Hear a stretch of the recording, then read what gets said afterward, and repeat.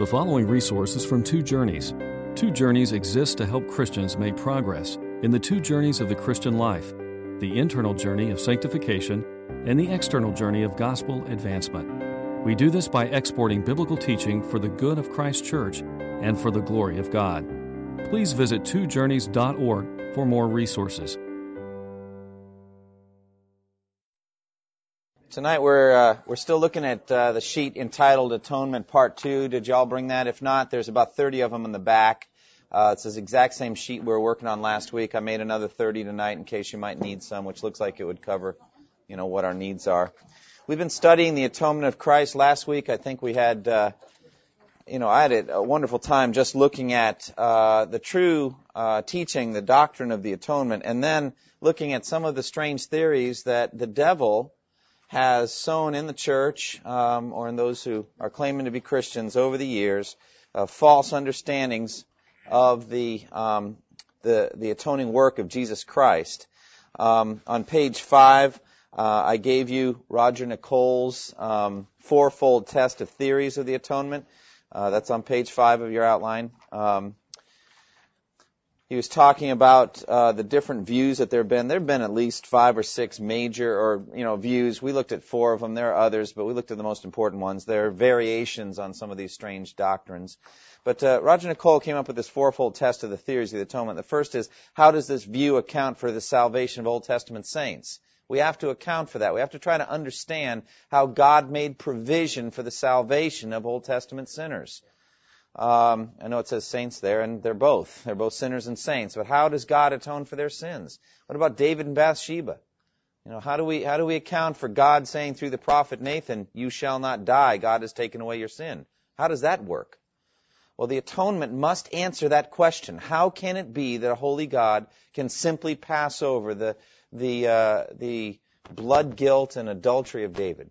And just as an example, it's not just that one sin, but there's all kinds of sins. David himself said in one psalm, my sins are as numerous as the hairs of my head. That wasn't his only sin. All of us sin in many ways, like it says in the book of James. So, how does this view account for the salvation of the Old Testament saints? Secondly, how does this view connect with Old Testament sacrifices? So many of these views that we looked at last time have really no explanation whatsoever of the significance of animal sacrifices. Really makes no sense at all. But if Jesus is the Lamb of God who takes away the sin of the world, then you see a completion there, don't you?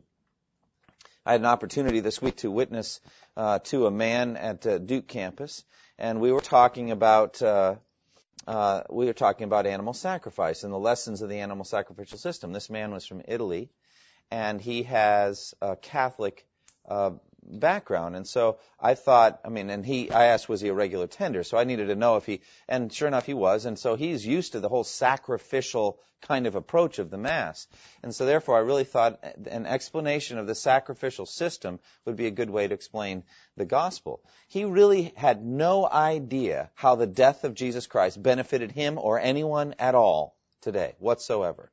And so, therefore, I thought that the sacrificial system was a very good way of explaining what exactly was happening at the cross. And I've explained that to you folks many times before, so I won't go through that.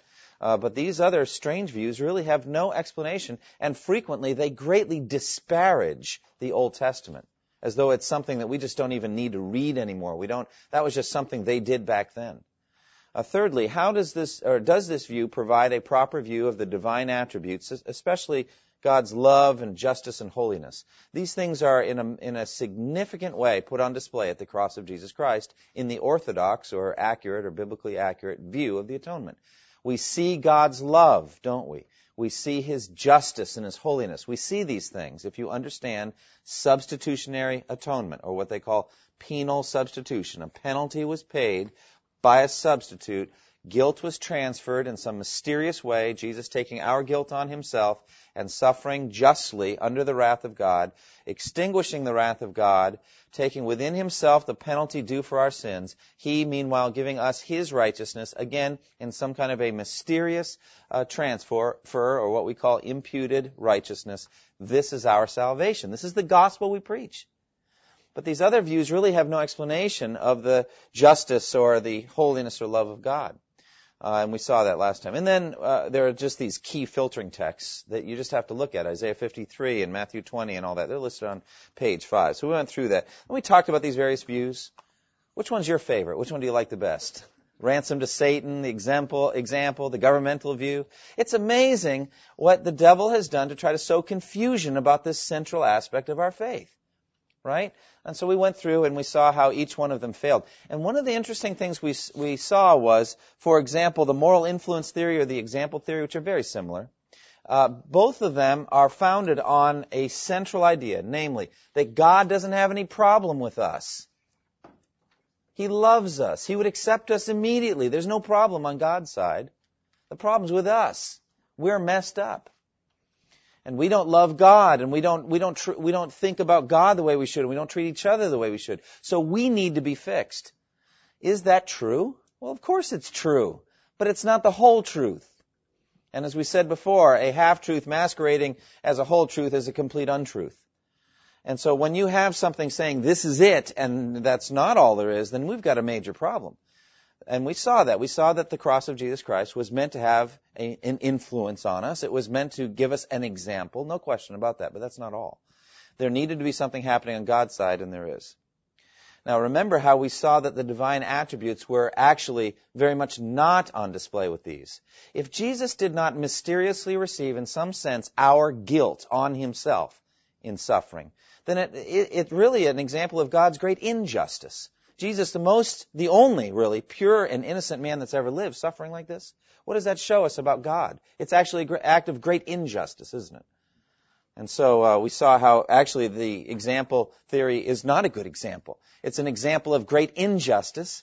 And on Jesus' part, it's not even an example of great love. We saw it was an example of great insanity. You remember that? Because nothing's really achieved.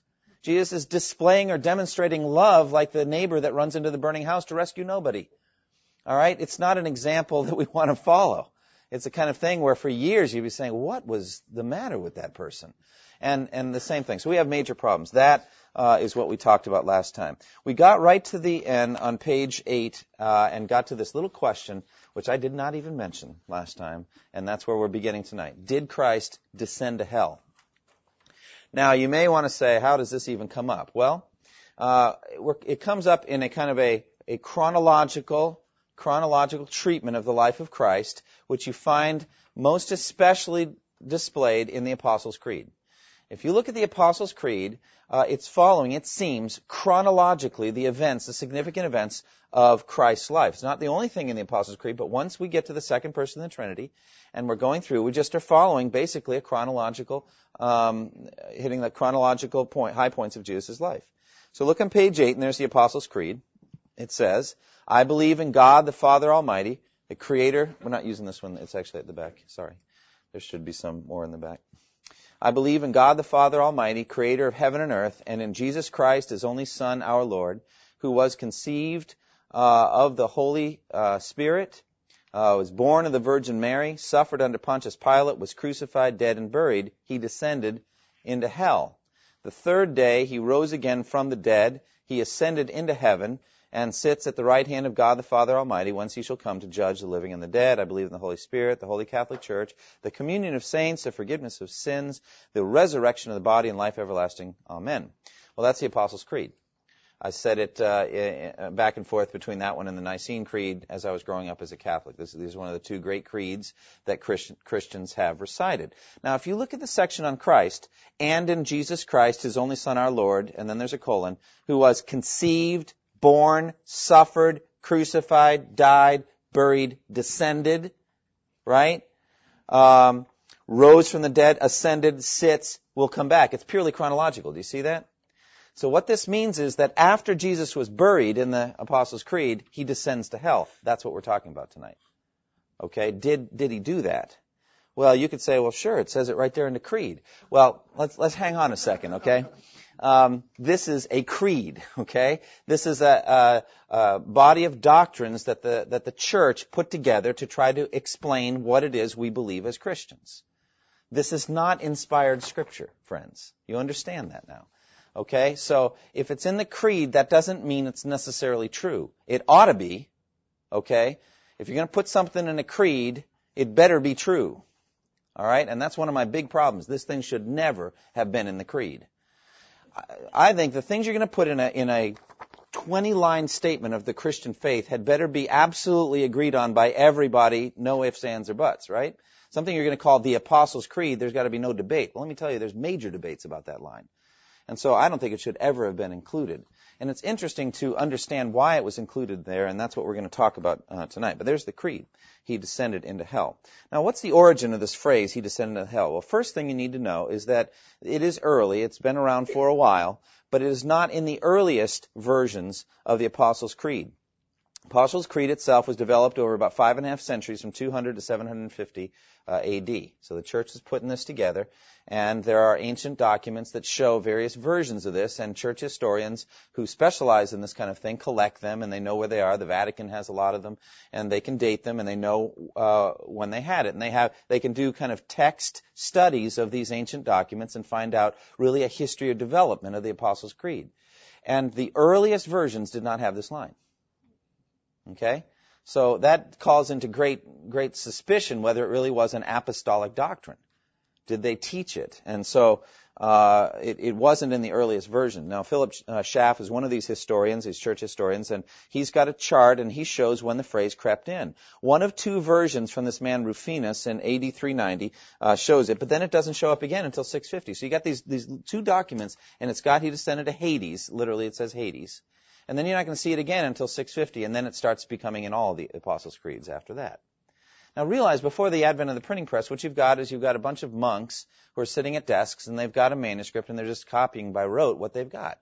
And so that there's a great proliferation of documents after a certain age that all say he descended to hell is no great proof that it was absolutely true, because they're just cranking out copies of the same thing. And if you have one original that says it, then the fact that you have 1,000 copies after that really doesn't prove anything.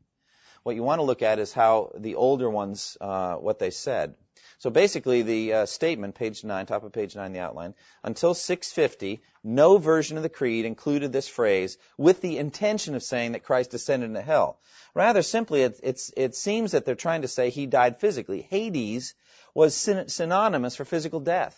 A good example of this is in Matthew 16, when Jesus says, I will build my church, and the gates of Hades will not prevail against it. A lot of times in the KJV and others, that'll come across as the gates of hell. All right? Well, when I think of hell, I think of the eternal place of the damned, like the lake of fire and all that sort of stuff. The Greek word is actually Hades. And so what he's saying is the power of death. Some people link that to Satan's kingdom, etc. I have that mentality. But death and Satan will not stop my building of the church. That's what I think he's saying there.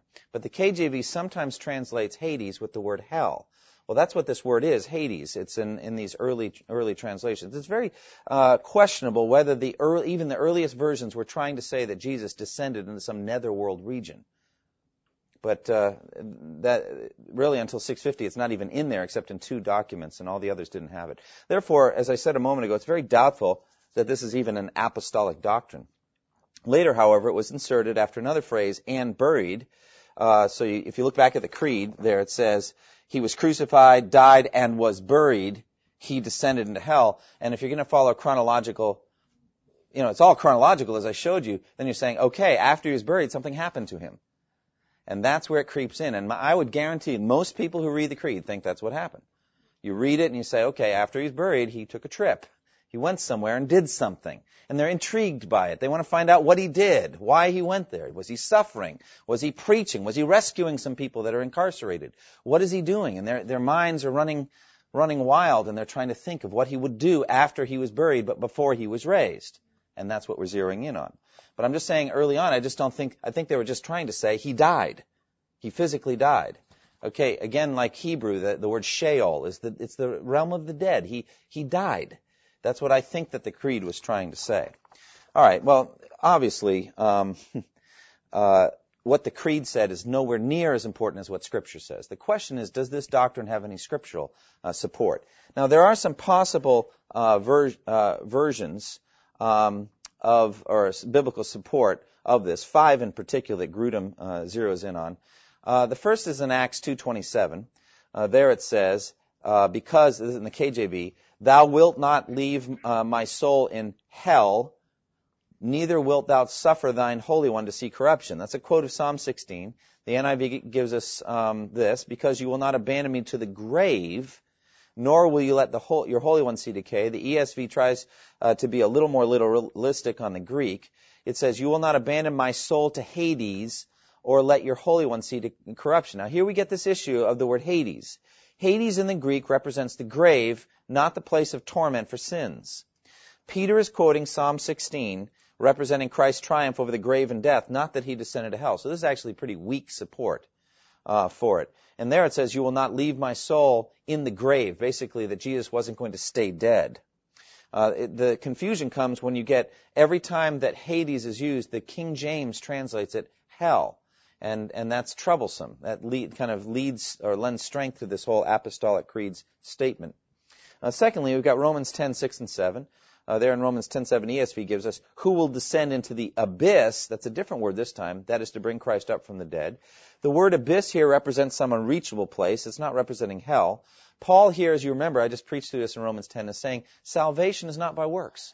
It's not by some great achievement. You don't have to ascend into the heavens to bring Christ down. You don't have to go down into the abyss to bring him up.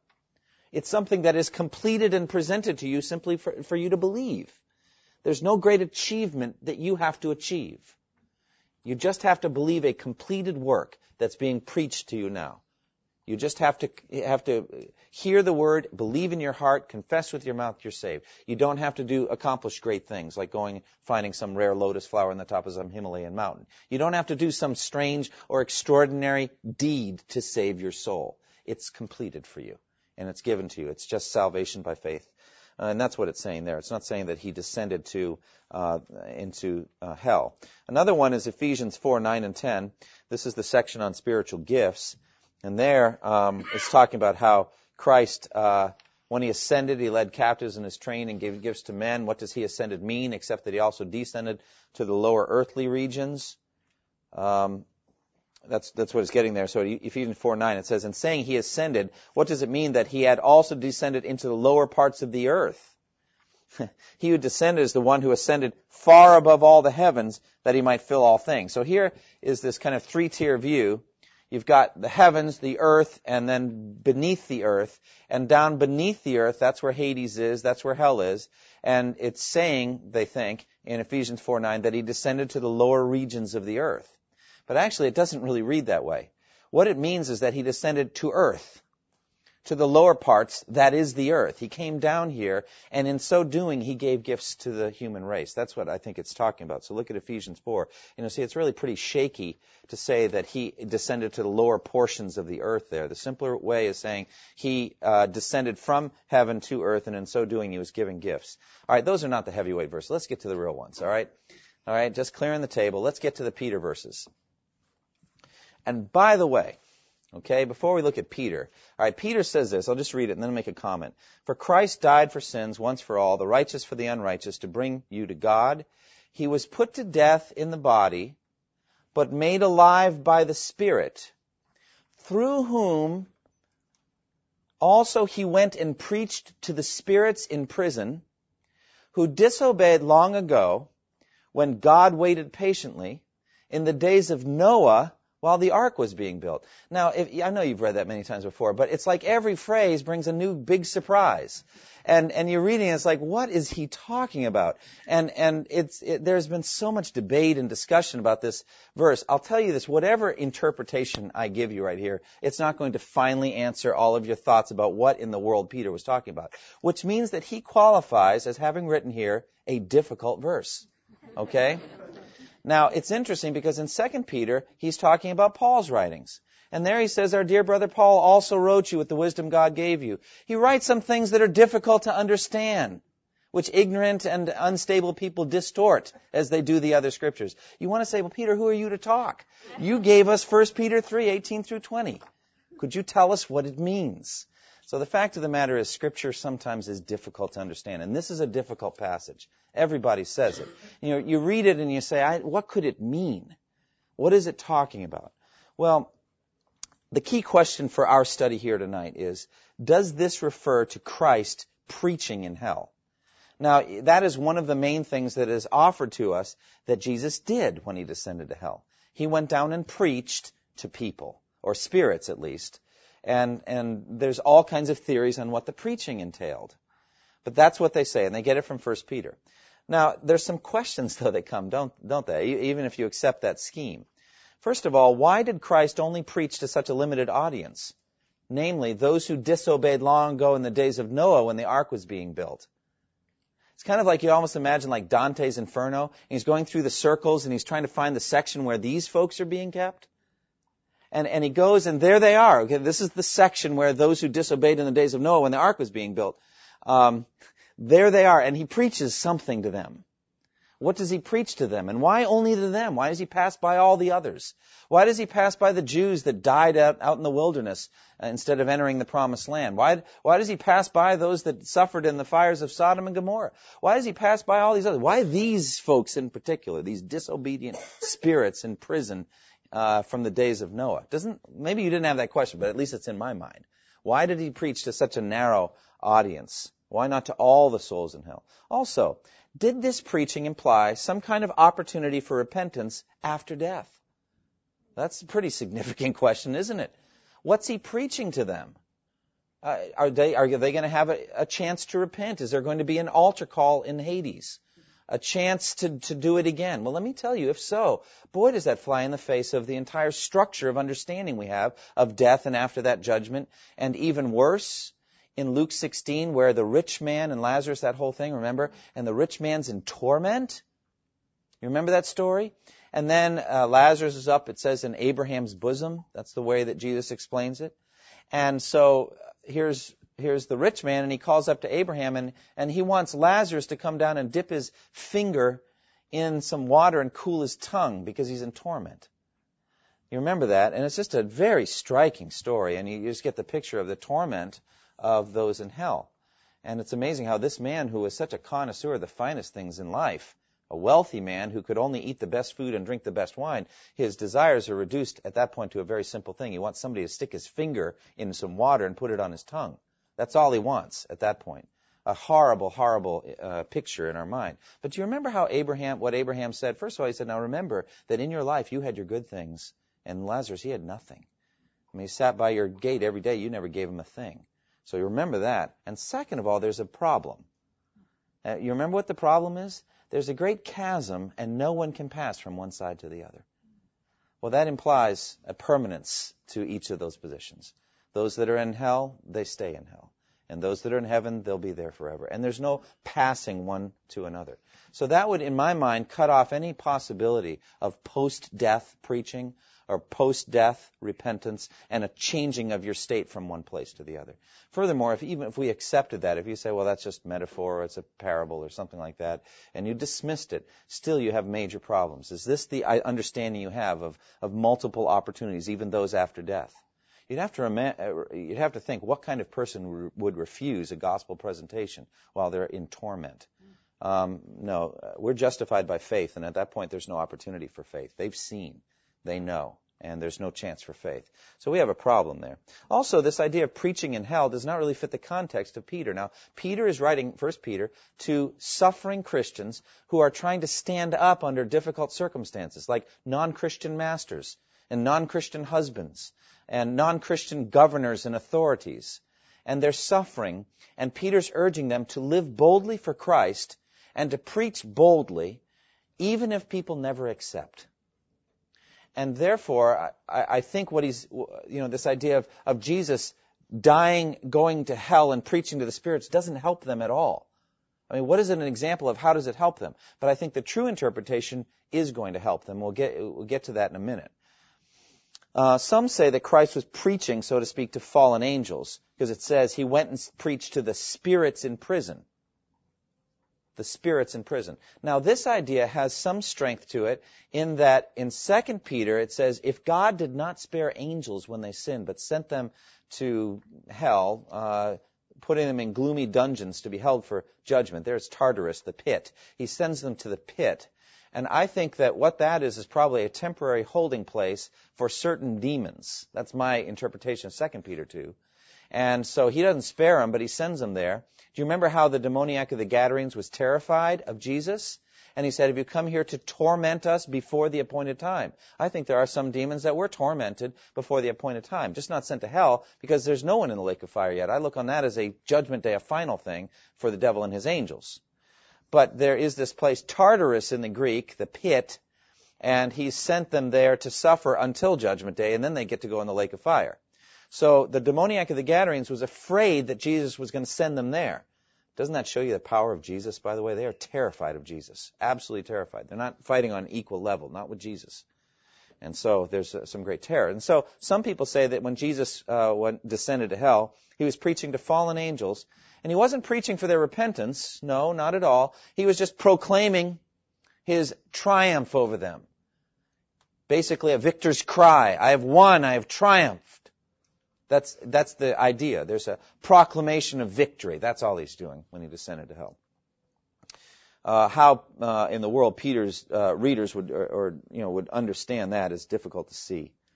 Some say that Christ was proclaiming release to Old Testament saints, but that's not who Peter says that Christ was preaching to. That doesn't even fit the verse, right? In other words, that he went down to get Old Testament saints like David and all that who are languishing in some holding place until Jesus could achieve their atonement. And once he had achieved their atonement, then he could bring them out and they could be with him in paradise or in heaven. And so he's got to get them out. The problem with that view is that that's not what the verse says. What does it say? He preached to the spirits in prison who disobeyed long ago in the days of Noah when the ark was being built. That isn't looking good. You don't want that next to your name. I'm one of those spirits that disobeyed long ago in the days of... It doesn't seem like Old Testament saints, does it? So these are the various options. I don't believe any of them. What does the verse say? I don't know. So let's move on to the next part. I don't know what it says. Well, let me give you an interpretation that was first presented as a possibility by St. Augustine, although he didn't believe it. He didn't accept it. But I think it's good. And I think what it means is that it's referring to the preaching ministry of Noah. That Noah was the one doing the preaching. And that the Spirit of Jesus was in him when he was preaching. That it's in the Spirit that Christ helped Noah preach while the ark was being built. And therefore, Noah's having a horizontal ministry to persecutors who just don't see the significance of the warnings he's giving. And so that Jesus helped Noah in a time of persecution when the ark was being built, even though they never did repent. And so that actually does help Peter's hearers. Do you see that? Because they are facing a similar situation that Noah did, preaching a gospel of a coming judgment day, and the people aren't accepting it. Now take your Bibles if you have them and look at 2 Peter, and I think you'll see some corroboration for that in 2 Peter. Peter tells us something about Noah that the Old Testament text doesn't. And it's amazing how the New Testament apostles give us insights into Old Testament stories. They tell us things that you do not find in reading Genesis. And it's a little detail about Noah. If you look at 2 Peter, chapter 2, verse 4. Let's start at verse 4. And the basic lesson in verse 4 through 9 is stated in verse 9. The Lord knows how to rescue godly men from trials and to hold the unrighteous for the day of judgment. That's the lesson of this section. Is that applicable to Peter's suffering hearers? Yes, it is. The Lord knows how to sustain you in a hard time. He's done it again and again. He knows how to get people through a difficult time, and at the same time, He knows how to hold the unrighteous for the day of judgment. That's what He's getting at. But He gives us some examples. First, He talks about, like I said, these fallen angels. If God did not spare angels when they sinned, but sent them to hell, the Greek word is Tartarus, putting them into gloomy dungeons to be held for judgment. I just mentioned that a moment ago. If He did not spare the ancient world when He brought the flood on its ungodly people, but protected Noah, and look what it calls Noah there. Do you see it? A preacher of righteousness. And 7 others. Now, I'm telling you, that's information you don't have from the Genesis account. In the Genesis account, he's a builder. He's a builder and a gatherer of lots of food. All right? And he's getting his family ready. It doesn't seem like Noah has any horizontal ministry at all. He's just busy building that ark. But 2 Peter 2 gives us a glimpse, a little insight. And it says that Noah was a preacher of righteousness. Now, one other thing I want to show you. Look at 1 Peter chapter 1. 1 Peter chapter 1. I'm going to read 2 Peter also. 1 Peter chapter 1, verse 10. Concerning this salvation, the prophets who spoke of the grace that was to come to you searched intently and with the greatest care, trying to find out the time and circumstances to which the Spirit of Christ was pointing, when he predicted the sufferings of Christ and the glories that would follow. It was revealed to them that they were not serving themselves but you, when they spoke of the things that have now been told you by those who have preached the gospel to you by the Holy Spirit sent from heaven. Even angels long to look into these things. Do you see this phrase, Spirit of Christ? The Spirit of Christ was in whom, according to 1 Peter 1? Look at it carefully. What is it? He's in the prophets. The Spirit of Christ is in the prophets when they are writing prophecy about Christ. And now also the Holy Spirit, and it's the same, Spirit of Christ and Holy Spirit are the same. The Holy Spirit is in the evangelists who are preaching the gospel to you. So the Spirit is the preacher. He uses human beings to do it, but the Spirit of Christ is in the prophet. Do you see that? Also look at 2 Peter chapter 1. 2 Peter chapter 1 and verse 21. We'll go 20 and 21. Above all, 2 Peter 1, 20 and 21. Above all, you must understand that no prophecy of Scripture came about by the prophet's own interpretation. For prophecy never had its origin in the will of man, but men spoke from God as they were carried along by the Holy Spirit. So Peter actually speaks a lot about the Spirit's ministry in human preachers as they speak the Word of God, whether the Old Testament prophets or the present-day evangelists who are coming by the Spirit in preaching. So what do I think is happening? And look at 1 Peter 3, and let's look at the verse again. And there I think it'll start to make a little more sense. For Christ died for sins once for all, the righteous for the unrighteous. He was put to death in the body, but made alive by the Spirit. Just stop there. That's all he's saying. You can almost just end the sentence there. And I think the next thing he says, even though it's just a continuation of the same paragraph, is a whole new idea. He's just basically saying this is the gospel. Jesus died for our sins, and God raised him from the dead by the Spirit. That's the gospel. Oh, by the way, the Spirit also does other things too. You see, there's almost like a disconnect right in the middle of the verse. And so the Spirit also, through whom, or through the Spirit, by whom, also he went. Who went? Well, Jesus did. Jesus went through the Spirit and preached. Who did he preach to? The spirits who disobeyed in the days of Noah. Okay? Well, they're in prison now. They're spirits now. Okay? What do I mean by spirits? They're disembodied. What's another word for that? Dead. Thank you. All right, they're dead. Okay? They died how? Well, water filled their lungs, or they were crushed by a bunch of rocks that fell off of some cliff when the Lord was rending the surface of the earth. I don't know, but they died in the days of Noah.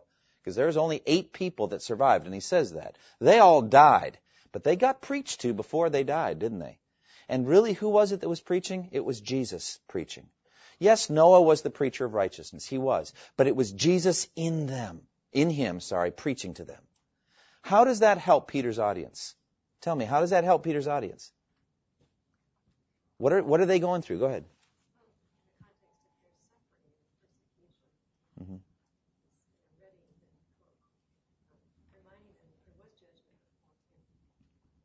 And there's judgment now. That's right. That's so true. So they're in a time of persecution. Their audience sure doesn't look like they're going to believe in Jesus, but preach anyway, proclaim anyway, live for Christ anyway. Jesus is in you.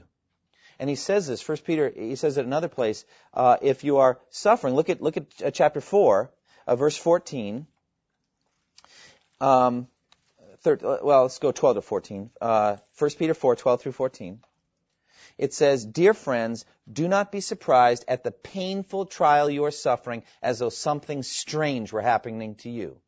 But rejoice that you participate in the sufferings of Christ, so that you may be overjoyed when his glory is revealed. If you are insulted because of the name of Christ, you are blessed. Why? For the Spirit of glory and of God rests on you. Do you see that? So in the middle of your suffering, they're giving you a hard time, heaping abuse, the Spirit is going to be with you, just like He was in the days of Noah. Just like Noah, as he was being insulted by his generation while he was building the ark, Christ was with Noah, and Christ will be with you too. I think that's what He's saying.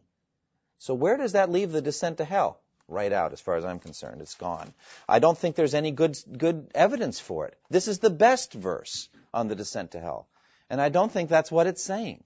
I think instead it was saying that the Spirit was preaching to Noah's contemporaries the way He is preaching now to your contemporaries through you. Okay? Where am I on the sheet? I have no idea. Bottom page 10. Did all that. All right. Bottom line, page 11. Therefore, 1 Peter 3, 18 through 20 is no good evidence that Jesus descended to hell. That's all I'm getting at. It's no good evidence for that. If you don't buy my explanation of it, that's fine. But you must acknowledge at least that this is no good evidence because there's at least several other ways to understand 1 Peter 3. Okay? And even if you said it is teaching a descent to hell, then you have all the problems I've listed here you have to answer. Why only to those saints or those disobedient spirits in the days of Noah, etc.? Okay? And then the final verse that people put forward, 1 Peter 4, 6, for this is the reason the gospel is preached, even those who are now dead, that they might be judged according to men in regard to the body, but live according to God in regard to the spirit. I actually think Peter has a number of difficult verses. It's not just one or two. He has a number of things that are difficult to understand. This one, I think, is talking differently about saints who have died. And they had the gospel preached to them in their day, and they died. And so in one sense, they were judged. Human beings looked on them and they're dead. They're judged according to men in regard to the body, but they live according to God in regard to the Spirit. That's all I think it's saying. I don't think it's saying here that there's some kind of second chance for people who died and then they get to hear the gospel and Jesus preached it to them. Okay? Well, those are the verses that support a descent to hell. Are there any verses that oppose a descent to hell? I think there are. For example, in Luke 23, 42 and 43, then He said, okay, this is like Bible trivia night, you can tell me who the He is. He said, Jesus, remember me when you come in your kingdom. And Jesus answered him, I tell you the truth, today you'll be with me in paradise. Now that doesn't absolutely preclude a descent to hell.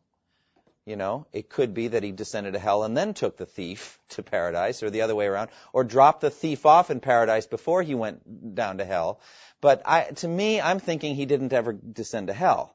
I think He experienced hell on the cross. That's when He had hell. He had the wrath of God on the cross, and then He said, it is finished. And there's no more suffering. He's done, He's finished. And so, therefore, I think He says, today you'll be with me in paradise, I'll take you with me. You know the way to the place where I'm going, and I'll actually bring you there. What an incredible thing for the thief. And the thief is such a picture of grace. How is he saved except by faith? I mean, he didn't do anything. His hands and feet are nailed. He's got nowhere to go. He just believed. And Jesus says, you'll be with me in paradise. Do you ever wonder how many people have been saved, have trusted in Christ because of that thief? Think about it. I mean, how many people have been encouraged, whether in the hospital, deathbed thing, or criminals on death row? So many people have been encouraged by the testimony, today you'll be with me in paradise. But I think it argues against a descent to hell. Also, as I alluded to a moment ago, John 19:30, when Jesus had received the drink, He said, it is finished. And with that, He bowed His head and gave up His spirit. This statement implies no further suffering necessary, and all the atoning work was completed. And then the third statement from the cross, Father, into your hands I commit my spirit. And there's a sense there that He gives Himself right into the Father's hands. So those are some verses that would, I think, preclude or argue against a descent to hell. Yeah, go ahead. About that one where He said, today you'll be with me in paradise, Mm-hmm. that today, to get to when the paradise, wouldn't then you would have to come back down to earth and rise again. So wouldn't that also contradict just the fact that the first ascension was the first time that the disciples saw Him? Does that question make sense at all? Not yet. Keep trying. Well, if he went to heaven that first time, so are you saying He came back from paradise to talk to the disciples when He saw them? He was coming back from Yeah, he was put to death in the flesh, but made alive by the Spirit. And so Jesus entered his body. That's what I consider resurrection to be. So, low in the grave he lay. I mean, Jesus' spirit is not in his body. That's what death is. So if you had gone there on Saturday, in between the 3 days, his spirit's not in his body. So where is he? He's with the Father. Into your hands I commit my spirit. He's with, but this man, this thief, he doesn't have his body either. His body's on the cross. So I don't mean to be disrespectful, disembodied spirits, they're in the presence of God. But Jesus comes back, in some sense, and enters his body, and for 40 days, he gives his disciples evidence that he has physically risen from the dead. Then he ascends to heaven, and he'll come back in glory the next time. That's my understanding of what happens. Spiritually the first time, Yes. and then bodily Yeah. the second time. Yes, and some people think that his entering into the Holy of Holies in the book of Hebrews, he entered with his own blood. They say that he kind of did that as soon as he died. When he said, "It is finished," he presented the blood spiritually to the Father, opened up the way of salvation. Remember the curtain in the temple? Torn in two from top to bottom? I think what was happening physically on earth was representing what was happening spiritually in heaven. So Jesus kind of ascends spiritually, opens up a way to heaven for the thief right behind him, and enters into the very presence of God now that Jesus' atoning work is finished. But he still has to be raised physically from the dead, which he does on the third day. That's the best understanding I can give of that. But yeah, go ahead. This may be too much into economic atonement, but is Christ's physical death required for the completion of the atonement? Yeah, I think so. The pouring out, the wages of sin is death, so he has to die. There has to be a separation of Jesus' spirit from his body, what we call death. Through blood, the shedding of blood. If that's the case, then I guess chronologically, if that can be applied, the atonement wouldn't have actually happened until after his physical death. Right. Yeah, we could say that. There's a completion. But realize Jesus said even the night before he was crucified, "I brought you glory on earth by completing the work you gave me to do." It's a done deal. It's like he's saying it's a done deal. But he still had to do it, and he did it. And so at that point, now he can say it is finished. Yeah, one more. Go ahead. So just to make sure you're saying on those 3 days there was more like a heavenly 3 days than a Hades 3 days. I'm saying it was not a Hades 3 days. I'm saying he was dead, but his spirit was in the presence of God. Where he was with the Father. Okay. He was with the Father. Now, I'll tell you this. Let me say a quick thing about the word paradise. A lot of theologians really camp on that word and say he wasn't in heaven, he was in paradise, and they make a distinction between paradise and heaven. And others even go so far as to make a distinction between Abraham's bosom in Jesus' story in Luke 16 and paradise. It's like they've got all these different places. It's almost mythological. And for me, I don't know. What I think is we're in the presence of God. Absent from the body, present with the Lord. I have this sense of the immediacy of being in the presence of God. There's nothing to hinder it. And so we're in the presence of God. That's my understanding. Anything else? Yes or no answer. But Oh, good. Does the sign of Jonah have anything to do with this? Sign of Jonah? He says this is a wicked generation. In Luke, it says ask for a sign, but none will be given except because he says, "For as Jonah was a sign to the Ninevites, like I'm a sign to you." And I've heard someplace where there's a correlation between Jonah and the whale and Jesus, like in the heart of the earth. Or something. Well, that's literally what he says. For as Jonah was 3 days and 3 nights in the belly of a large fish, so the Son of Man will be 3 days and 3 nights in the heart of the earth. But the way I take that is that he considers his body to be part of himself, and his body was in the grave. And so when I say the heart of the earth, I don't say he's got to descend to some netherworld region. I think he just needs to be in a tomb. And so he was. So that body is significant to him. We already talked about that in Christology. He is forever human. And so he was human in heaven, even without the body, but he's the first fruit from the dead. And so he's going to go back and get that body, but not the body that he left behind. He's going to get the glorified resurrection body. And we'll talk about that in due time. But, he is in the heart of the earth in that his body was there, but he is in the presence of God spiritually. Yeah, heart of the earth, that's good enough for me. I mean, it's a grave. He was in the grave. All right, so the real question that I asked at the beginning of this whole thing is, should this have been included in the creed? I mean, think about what the creed is for. It's supposed to be, this is a synopsis of what we all believe. And many people do not believe this. And therefore, I would think you would strike it out. And so therefore, practically speaking, next page, page 12, personal note, whenever the Apostles' Creed is read, I am silent when this statement is made. I cannot make this in good conscience. I don't believe it happened. Not in the chronological order. I mean, you could say, well, he descended to hell in some certain sense. But even then, the way I, as an English speaker, understand the word hell, he didn't. All right? He experienced or drank hell on the cross.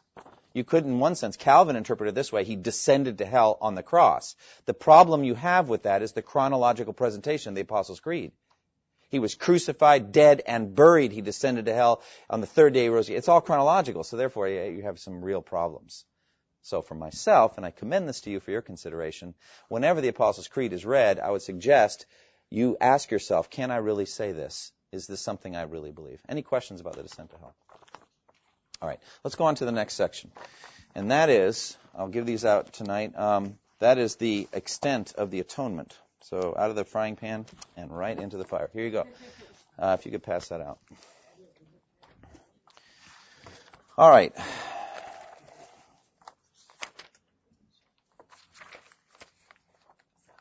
Okay.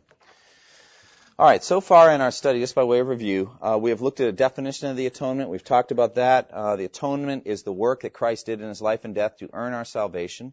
We talked about the cause of the atonement, God's love and his justice, which are both demonstrated at the cross. We talked about the necessity of the atonement, that it wasn't necessary at all in that we didn't deserve it, didn't have to be done, but once God committed himself to it, it was the way that he chose, and therefore it was necessary. We talked about the nature of the atonement, Christ's active obedience and his passive obedience. His active obedience was his life under the law in which he perfectly obeyed everything God commanded him to do. Passive obedience is when he accepted the things done to him. He accepted the cup God gave him to drink and drank it. So, and it was very active in that passive obedience. He walked up the hill and he yielded himself, etc. Now we get to this question of the extent of the atonement. Now, what do we mean by the extent of the atonement? Well, this is the question, the way that Grudem puts it for us. When Christ died on the cross, did he pay for the sins of the entire human race, or only for the sins of those he knew would ultimately be saved, the elect? That's what we're talking about when we talk about the extent of the atonement. We are not going to solve this in 8 minutes, but I wanted to at least give it to you. Please bring these next week. I'll make about 20 or 30 copies next week. Next week? No, I won't. I keep forgetting. I do remember that I do. I'm going to get into so much trouble here. Next week we're expecting, aren't we? Yes, I expect to be in the hospital. We'll be in a room by then, not the recovery room. We'll be. Yeah, you all come and cram in the room, and we'll do the extent of the atonement in the room. Will you mind? Would that be all right? Now I'm really in trouble, all 70 of you. Now, we'll pick this up in a couple of weeks. You'll have plenty of time to formulate any darts you may have to throw at me if you read this outline here.